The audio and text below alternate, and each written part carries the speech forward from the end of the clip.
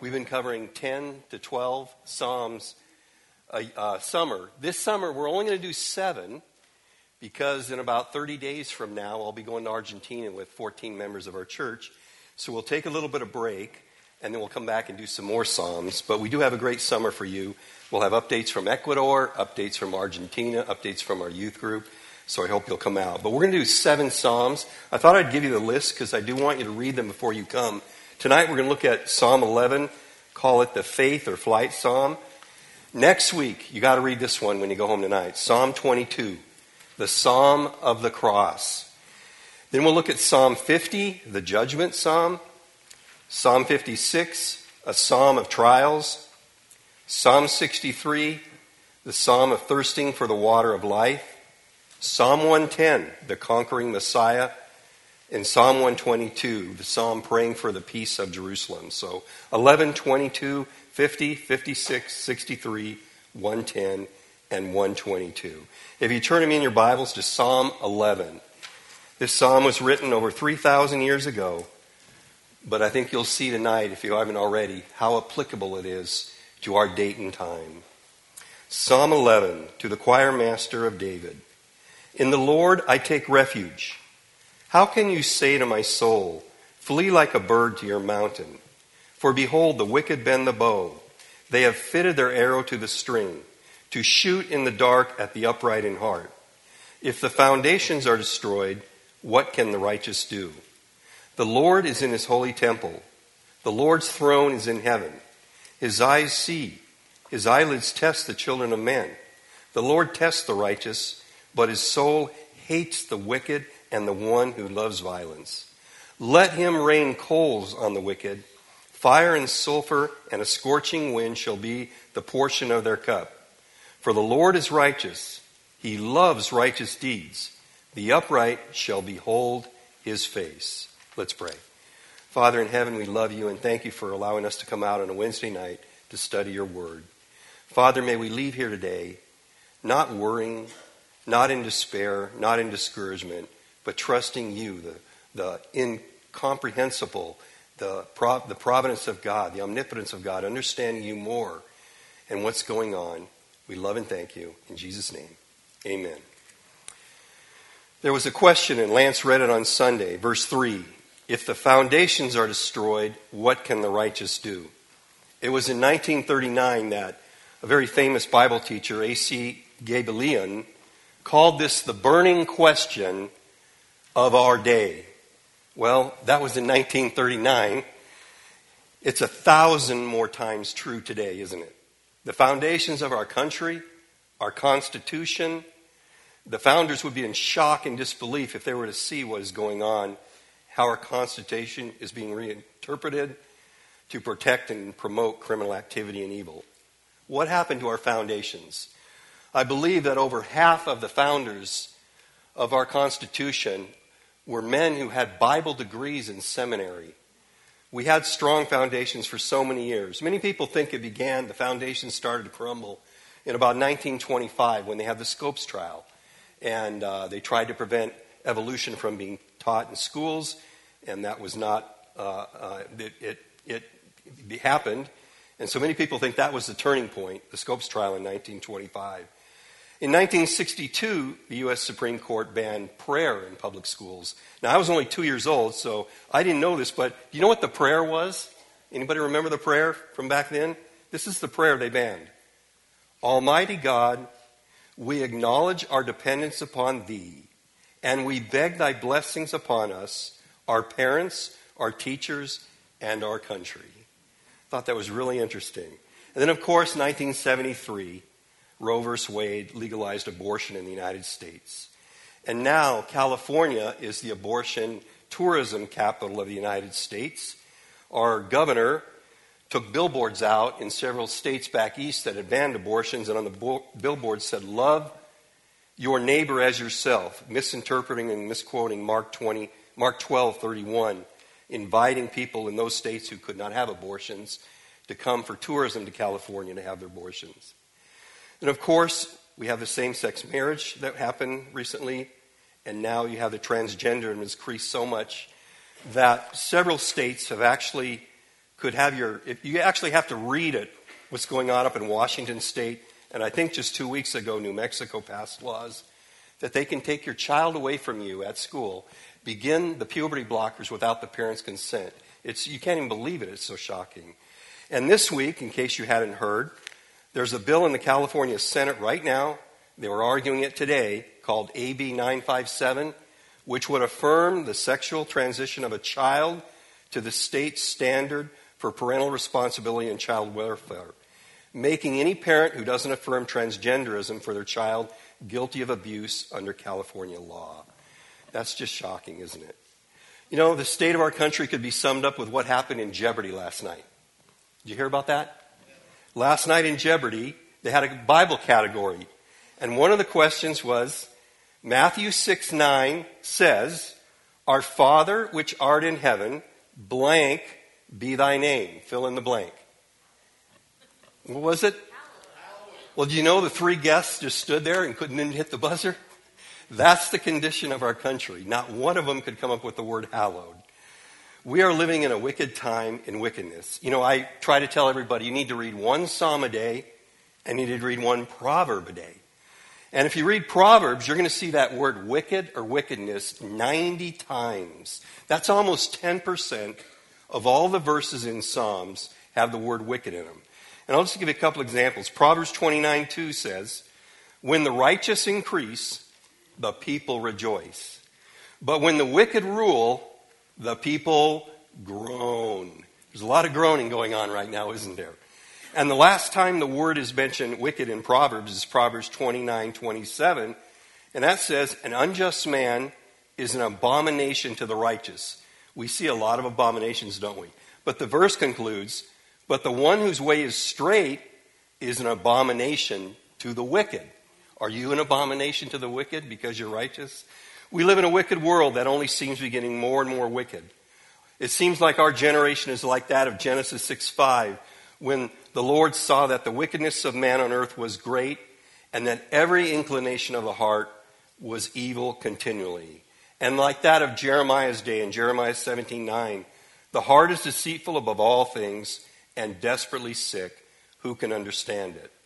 Many of you grew up studying Calvinism, and you know there are 5 pillars of Calvinism.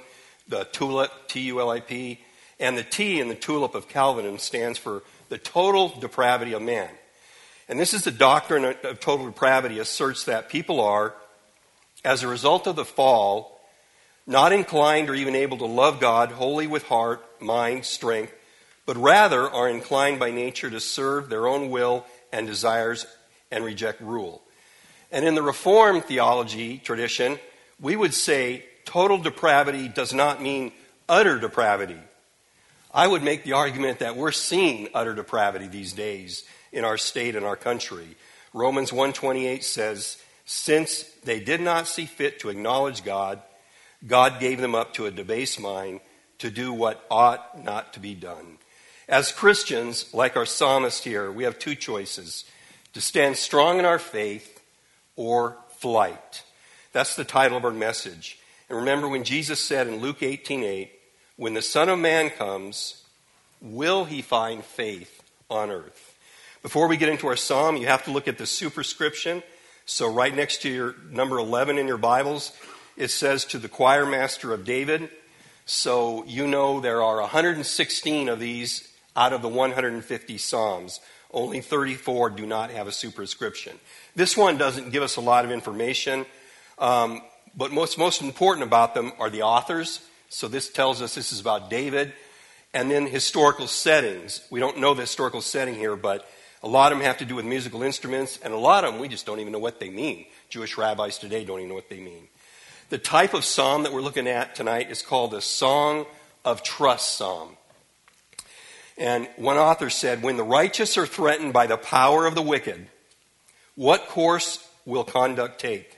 Flight or faith? Psalm 11 is a song of trust that answers that question. What's the context, or what's this psalm around? Well, you know, a lot of people think 150 psalms are just jumbled together and there's no cohesion, but actually you can read them together. So Psalms 10 is in the same context as Psalm 11. Psalms 10, in fact, has the word wicked 5 times.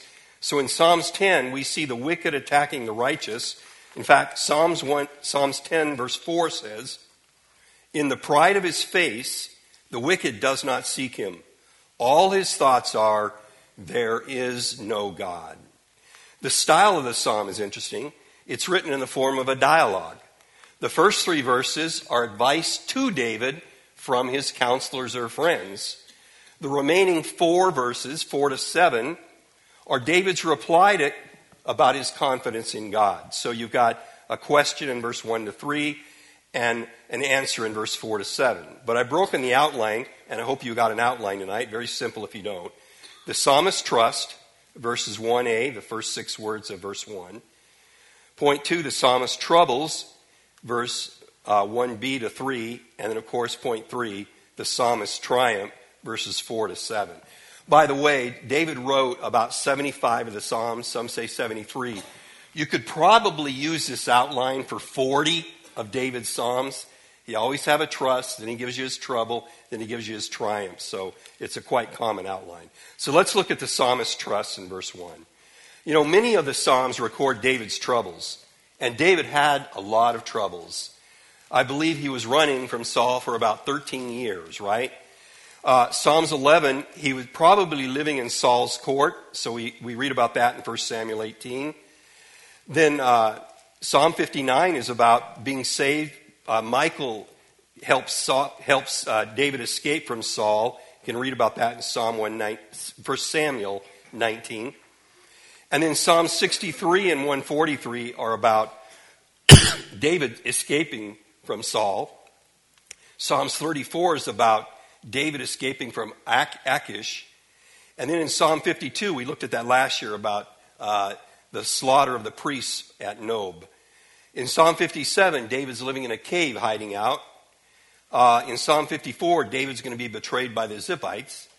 And then in Psalms 18 is about the end of Saul's efforts to kill him.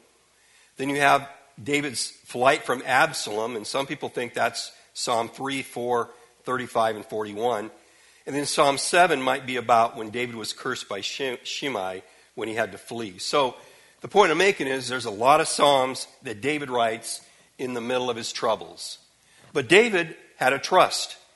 And that motto is, "In the Lord I take refuge." The first 6 words. I wish Don Scott was still here because I'd ask him to make me a carving of that and put it on my wall. I might need it when I leave in the morning. I might need it on my dashboard. I might need it in my office. But that's David's motto. "In the Lord I take refuge." This word refuge is used 39 times in Psalms. So you see it often. In the Hebrew, the word is makaseh, which means shelter, protection, or to go inside. It's the same word that's used for the city of refuge. Do you remember the city of refuge? Moses set up 6 cities of refuge that if you accidentally killed a man, let's say your axe head came off the axe and it struck somebody, you didn't mean to do it, but that family's probably going to want to kill you, so you would escape to the city of refuge. And when you go to that city of refuge, the elders of the city would protect you from any avenging family coming. It's the same word. And you would be protected there, and you could stay there for a long time. You were safe there. It was a city of refuge. There are 5 verses in the Psalms that begin with the words refuge. Psalm 7:1 says, "O Lord my God, in you do I take refuge." Our psalm tonight, Psalm 11:1, "In the Lord I take refuge." Psalm 16:1, "Preserve me, O God, for in you I take refuge." Psalm 31:1, "In you, O Lord, do I take refuge." And Psalm 71:1, "In you, O Lord, do I take refuge." You want to turn with me to Psalm 91. Do you remember who was here last year? The first psalm we looked at last year was Psalm 91. What do we call this one? The Dial 911 Psalm. Psalm 91, you'll see the word refuge 3 times. Remember in verses 1 and 2 of Psalm 91, we have 4 names of God. Psalm 91:1 says, "He who dwells in the shelter of the Most High will abide in the shadow of the Almighty. I will say to the Lord, my refuge and my fortress. Then verse 4, he will cover you with his pinions, and under his wings you will find refuge. His faithfulness is a shield and a buckler. Verse 9, because you have made the Lord your dwelling place, the Most High, who is my refuge. So you see that word 39 times in Psalms. It's only used once in the New Testament in Greek, and we looked at that in Hebrews. Hebrews 6:18 says, so that by two unchangeable things, in which it is impossible for God to lie, we who have fled for refuge might have strong encouragement to hold fast to the hope set before us. That should be your model. In the Lord, I take refuge, and we can flee there. That was David's refuge. Is God your refuge? Let's look at point number 2, the psalmist's troubles. And there's 2 subpoints here. There's a counsel to depart, and there's a, lost it already, a counsel to despair. Counsel to depart and a counsel to despair. First off, let's look at the counsel to depart. There's a question here. How can you say to my soul, flee like a bird to your mountain? Now, we're not told under what circumstance this psalm was written. Authors will debate. Most people think it is about David's life under Saul. And I recall in 1 Samuel 2 times Saul threw a spear at David, right? So those were some pretty trying times. So I do think, as most commentators think, it was written when David was in Saul's court. But here, David's advisors, David's friends, his counselors are telling him, you need to flee. You need to get out of Jerusalem or you're going to die. Go to the mountains. That's where safety is. So the situation is serious. It's dangerous. But David is not going to flee. He has his motto, and he has his trust in the Lord. That's why this is called a Song of Trust psalm. So David is going to use the first of 3 word pictures in our psalm in verses 1 to 3. The first word picture is a defenseless bird. Okay? David compares himself to a defenseless bird that has to flee to the mountain when danger comes for refuge. And this is actually a common theme in the Psalms. Psalms 55, I think it's verse 6, says, oh, that I had wings like a dove. I would fly away and be at rest. So you see the beautiful poetic words in the Psalms. One author said, David did not need wings of a dove. He needed wings like an eagle. Isaiah 40:31. But they who wait on the Lord shall renew their strength. They shall mount up with wings like eagles. So they're asking David a question, and it's a rhetorical question, because David has his motto, in the Lord I will trust. He's not going to advocate. He's not going to listen to bad advice from worldly counselors. He's not going to compromise. He's not thinking about himself, but his people. David is going to walk by faith and not by sight. And then it says, for behold, the wicked bend the bow. They have fitted their arrow to the string to shoot in the dark at the upright in heart. David's going to use the second word picture of 3 word pictures here. And this word picture is an assassin hiding in the dark, ready with the bow and arrow to kill, to assassinate, an unanticipated act. So it speaks of imminent danger. And many commentators think it's not actual warfare here, bloodshed, but it's slanderous words. They're Saul's henchmen, and Saul had some pretty nasty people in his court, are jealous of David, and so they're talking bad about him. So like in Psalm 64, we see this. In Psalm 64, it says in verse 1, hear my voice, O God, in my complaint, preserve my life from the dread of the enemy. Hide me from the secret plots of the wicked, from the throng of evildoers, who whet their tongues like swords, who aim bitter words like arrows, shooting from the ambush at the blameless, shooting at him suddenly without fear. So even though it's talking about a bow and arrow, it might be the dangerous tongue we're talking about here. So like David, Jesus was once told to flee from the Pharisees. Remember that story in Luke 13? The Pharisees came to Jesus and they said, get away from here, for Herod wants to kill you. And Jesus said to them, go tell that fox, behold, I cast out demons and perform cures today and tomorrow, and the 3rd day I finish my course. Jesus knew the exact hour he would go to the cross, the exact day. They couldn't chase Jesus away. They couldn't flee. And like Jesus, David knew his life was in the Lord's hands. There are two missionaries that I love and respect. And one of them said, Henry Martin, he was a missionary to India, and one reason I love India. And Henry Martin said, whether life or death be mine, may Christ be magnified in me. If he has work for me to do, I cannot die. And then, of course, Lance talked about Jim Elliot last Wednesday. Jim Elliot said, he is no fool who gives what he cannot keep to gain that which he cannot lose. And both those men died, I believe, before they were 30 years old. You know, I'm sure all of us have days like you want to quit, right? Days where we throw up our hands and say, I'm leaving, that's it. I'm out of here. Where's the mountain that you want to flee to? You know, where are you going to go? We have people that will flee physically, right? It used to be that California was the favorite place for restless Americans to come to, right? Maybe your parents or your grandparents. There was a famous quote by Saul Bellows back in the 70s that said, the earth is tilted at such an angle, so everything in America that is not tied down slides into California. Well, not anymore, right? Californians are fleeing en masse to so-called red states. But how long will those states remain red? So some people flee physically. Other people flee by moving off the grid. They just get away from it, get away from everybody and everything, away from civilization. Then you have others who flee by isolating themselves culturally. Since COVID, you've seen some people like this. I have a neighbor that comes out once a week to put her trash cans out and another week to put them back. Never goes out at all. So there are people that have isolated themselves these days. And then you have other people who flee emotionally. They stop caring for the world around them, and maybe they're just waiting for Jesus to come, or they don't care. Then you have others who flee through nostalgia.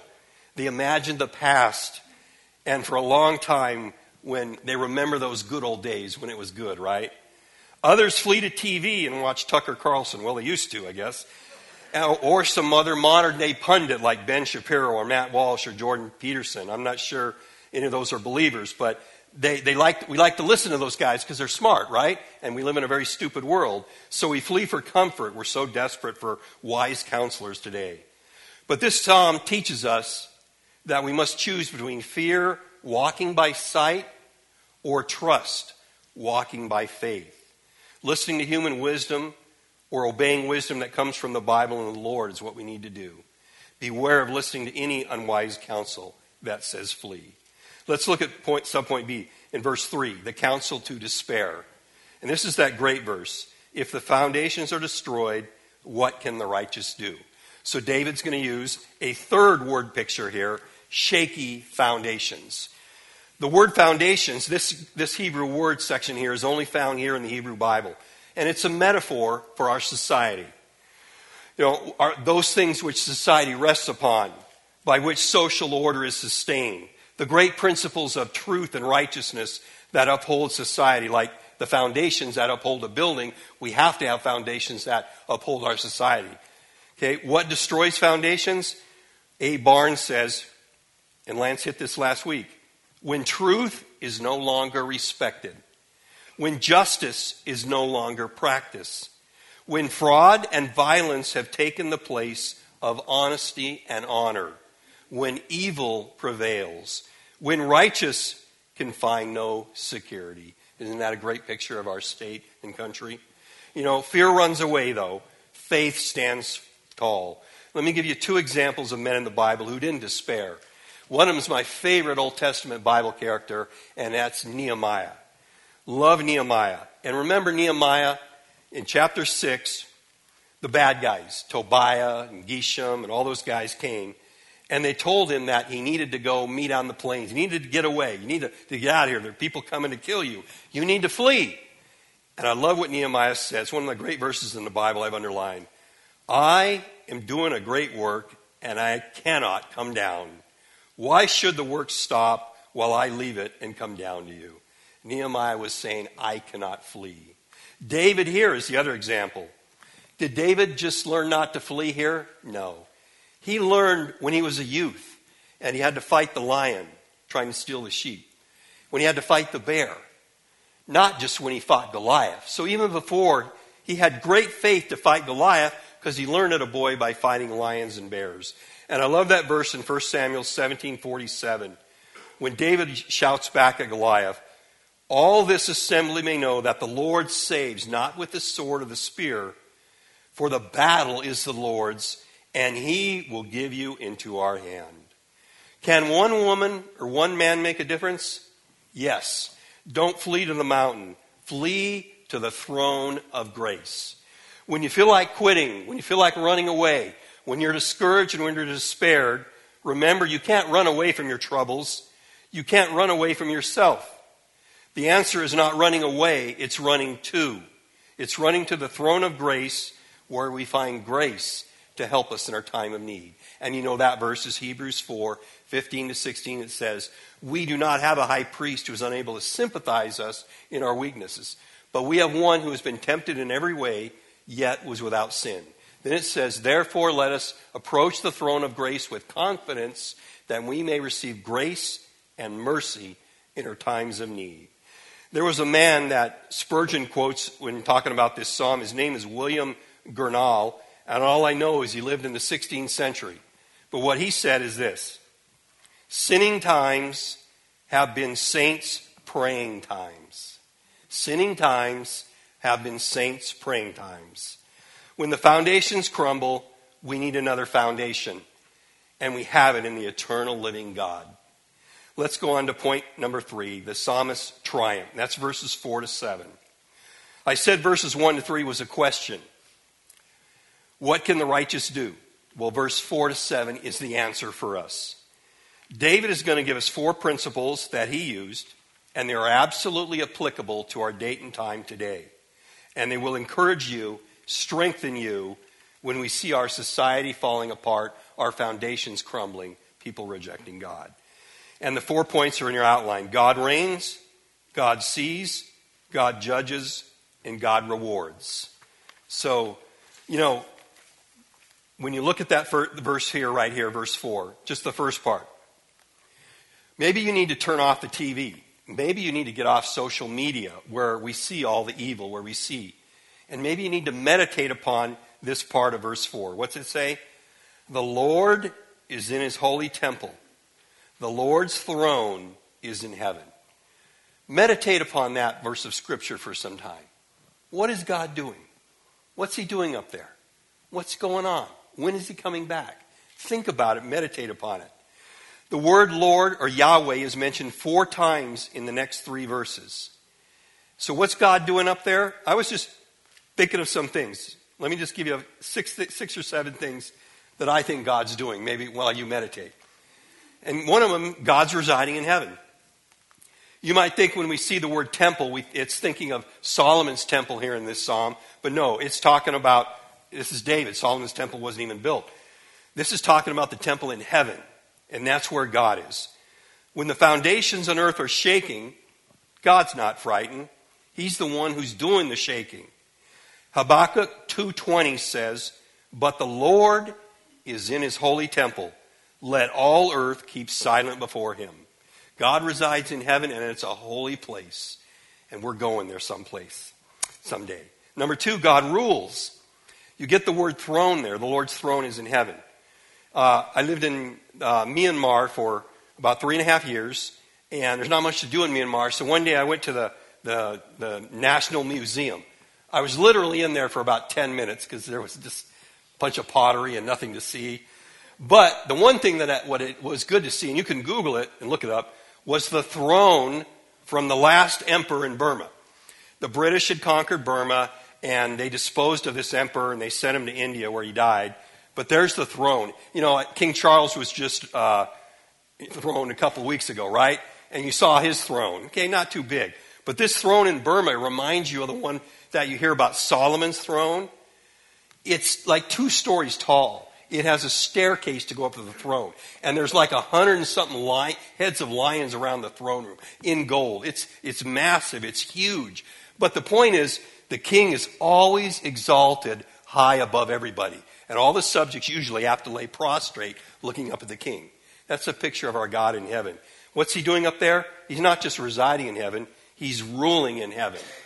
And when the world's going crazy, Remember Psalms 2. One of the brothers read this to me tonight. Psalms 2 says, "Why do the nations rage and the peoples plot in vain? The kings of the earth set themselves and rulers take counsel together against the Lord and against his anointed, saying, let us burst their bonds apart and cast away their cords from us." Then verse 4 says, "He who sits in the heaven laughs.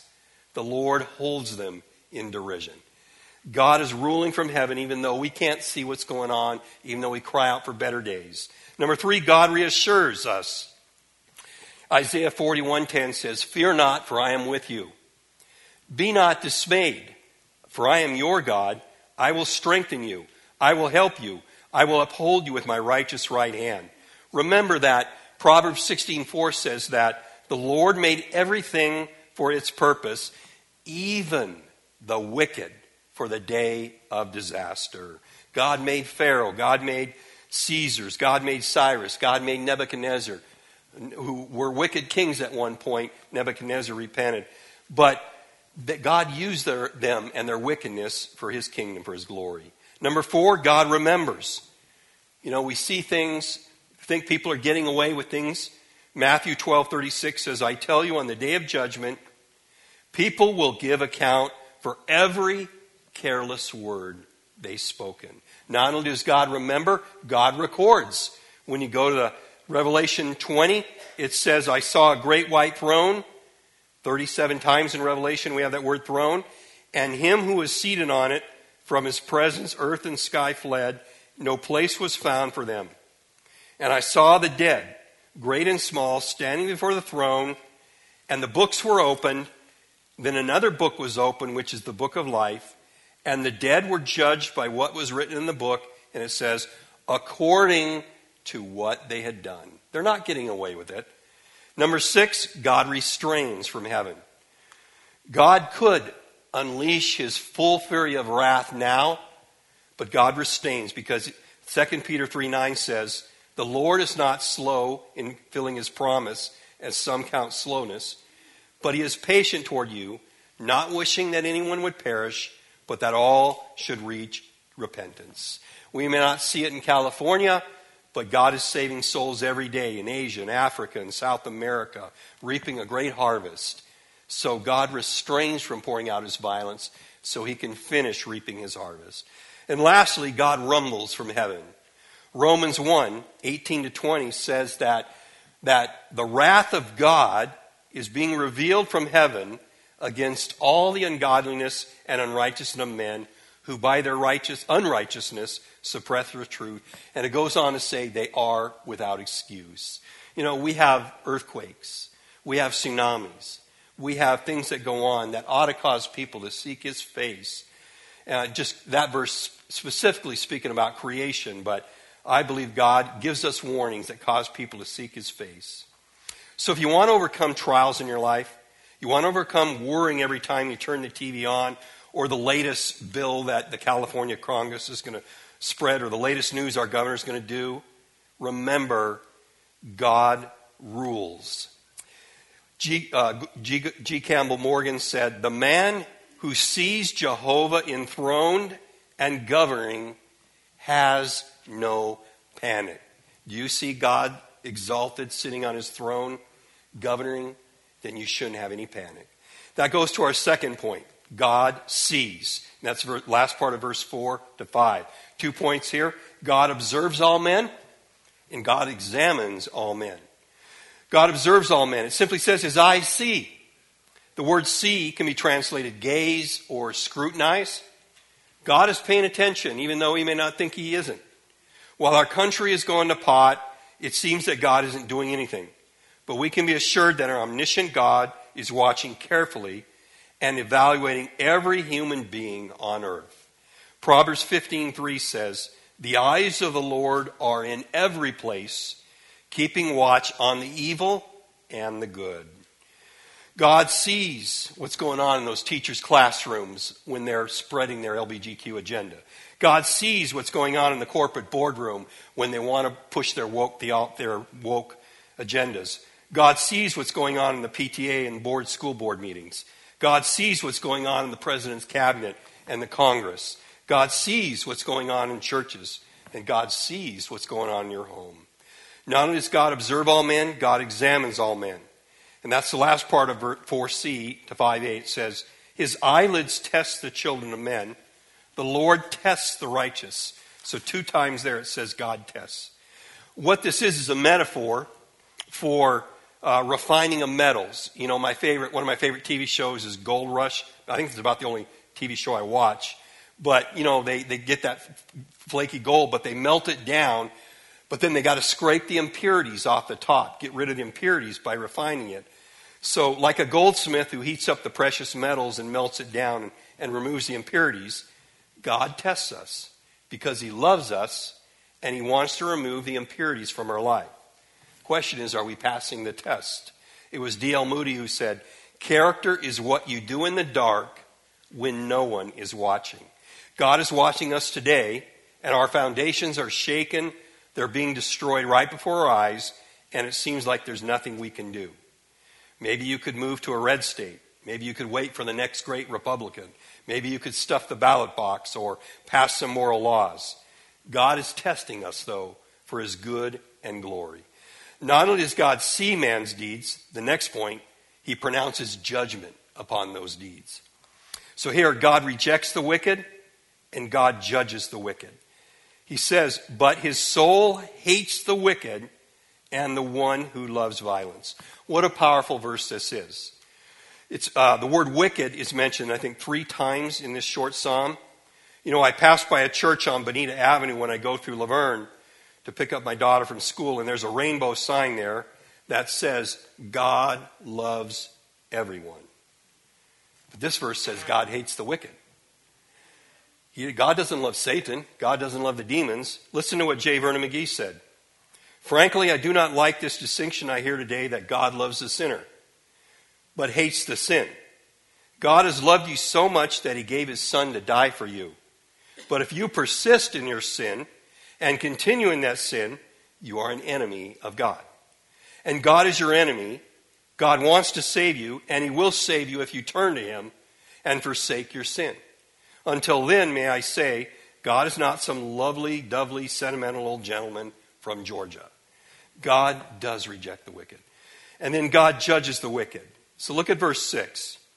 This here is an imprecatory verse in this psalm of trust. Now last year we looked at, I think, Psalm 40, which was an imprecatory psalm. You may not know what an imprecatory psalm is. Imprecatory psalm, easy to find the imprecatory psalms because they always begin with, let him. And what's it saying is, let God do something to the wicked. So there are entire psalms that are imprecatory psalms, but here you have one verse. God has already rained down coals of fire and sulfur when he destroyed Sodom and Gomorrah. 2 Peter 3:7 tells us that fiery judgment is coming again. So in one small verse, David's going to use 3 more word pictures here. Coals of fire and sulfur. So that reminds you, Genesis 19:24, when God destroyed Sodom and Gomorrah with fire and brimstone. Then he says scorching wind, so it's like a terrible desert storm. And then number 3, a poisonous cup.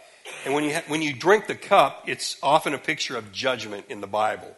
So this is an imprecatory prayer that, you know, maybe I think a lot of Christians are afraid to pray imprecatory prayers. Remember, you do not act out the violence. Vengeance is mine, thus says the Lord. But even when you pray, Amen, Lord Jesus, return, that's an imprecatory prayer. Because when Jesus comes and takes us, the wrath of God is going to be poured out in the tribulation. So we can pray an imprecatory prayer. You know, we want God to bless America, but it's really godless America right now. But like David, we cry out for judgment. We cry out for justice. The wrath of God is serious. God reigns, God sees, and God judges. So let's go to point number 4. God rewards. And that's the last verse 7. David is going to close out this short psalm with a beautiful meditation on the character of God. David had looked around at the wicked. David had looked above at God. Now David's going to look into the future. 3 points here.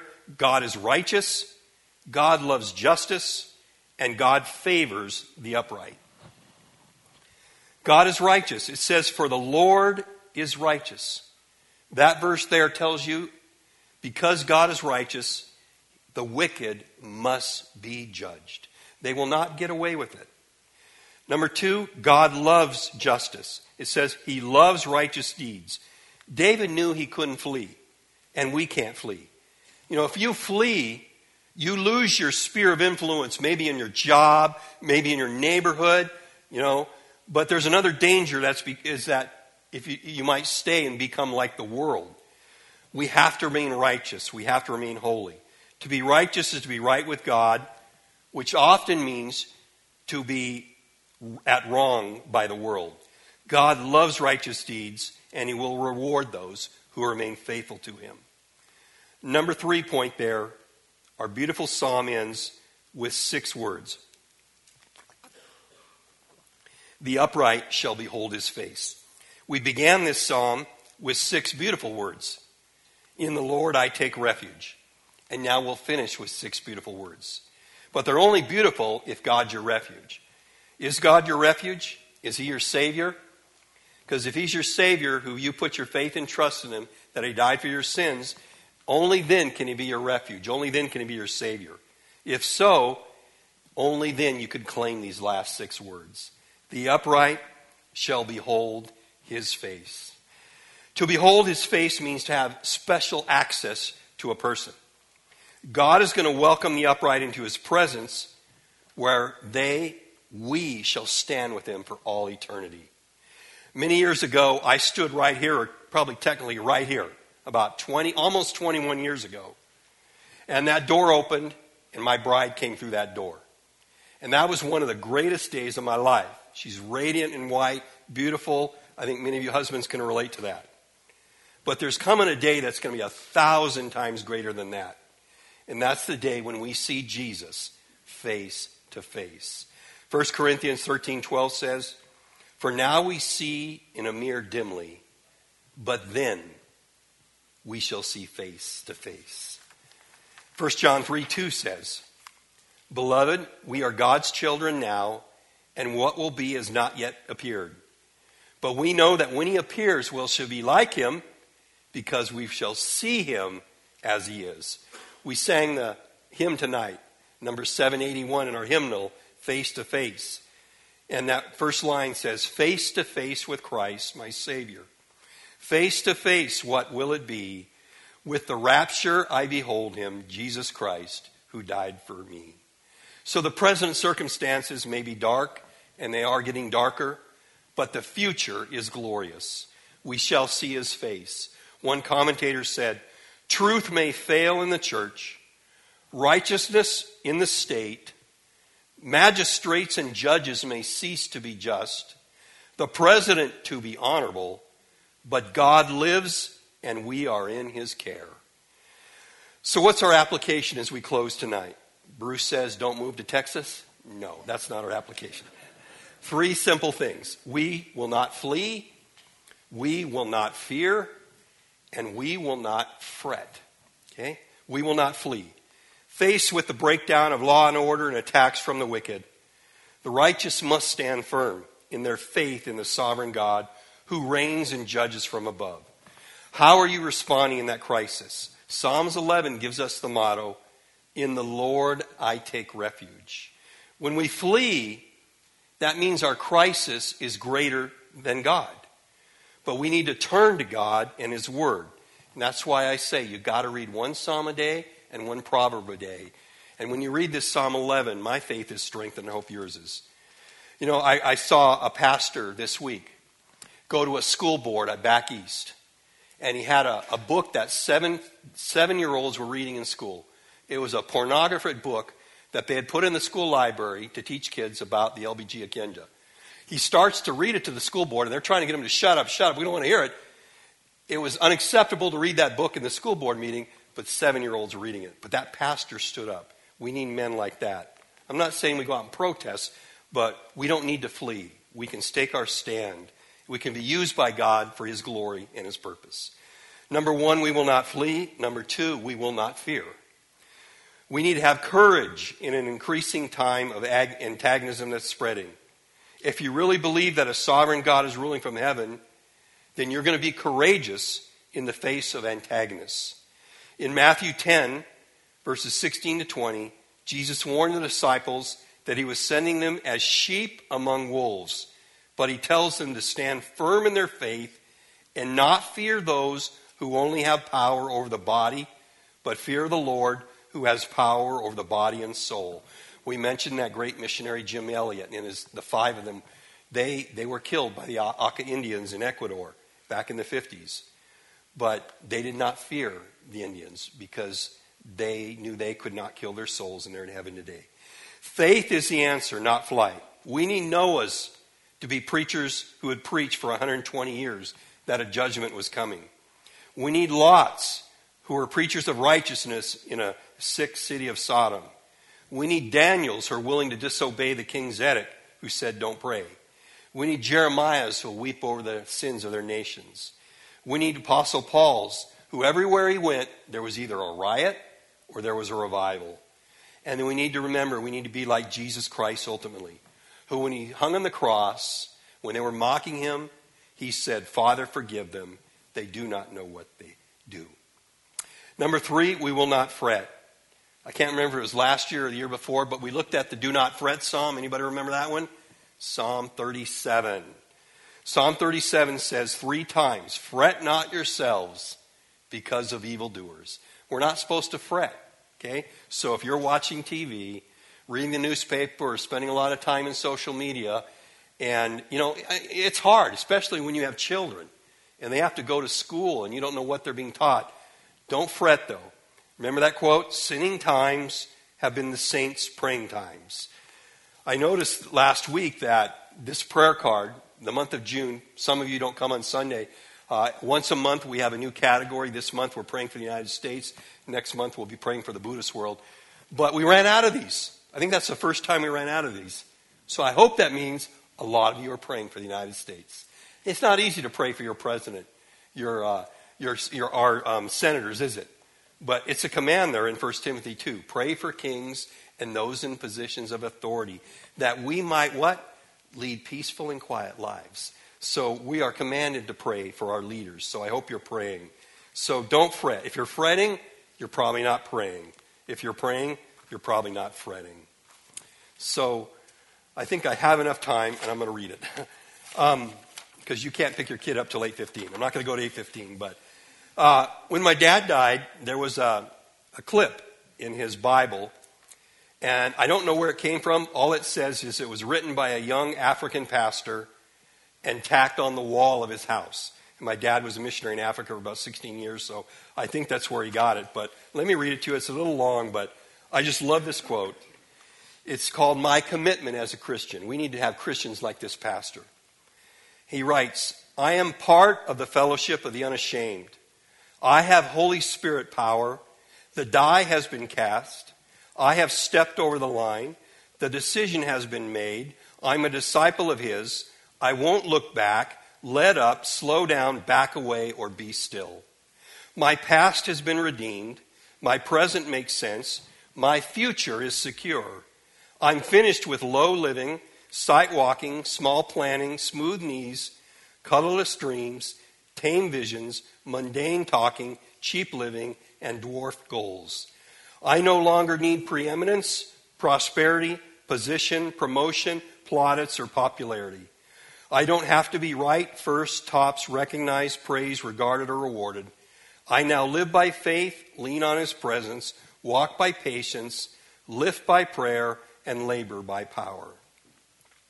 My face is set. My gait is fast. My goal is heaven. My road is narrow. My way is rough. My companions few.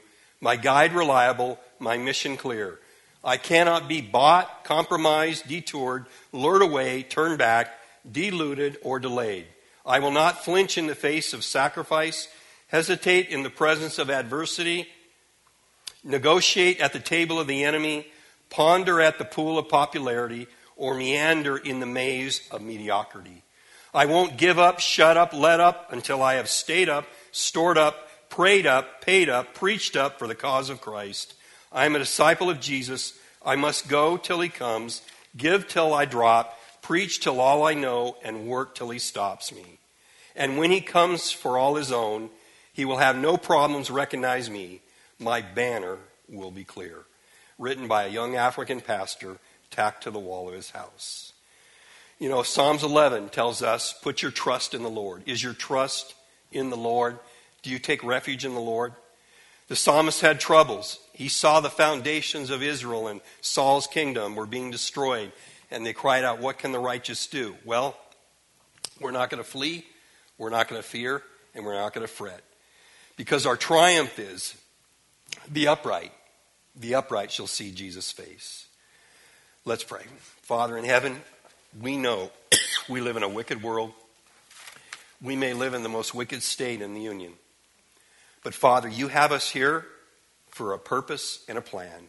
We were not born 100 years ago. We were not born 100 years to come. We were born now. So you have us in our homes, in our families, in our neighborhoods, in our work, in our church for a reason and for a purpose. The time is now. Father, may we and the Church of Christ Community Church seize the moment, redeem the time, be used of you in a mighty way, even when the foundations are crumbling. Remember that God is using the wicked for his day of disaster, that God reigns, that God sees, that God judges, and God will reward us. Help us to stand strong. We love and thank you. In Jesus' name, amen.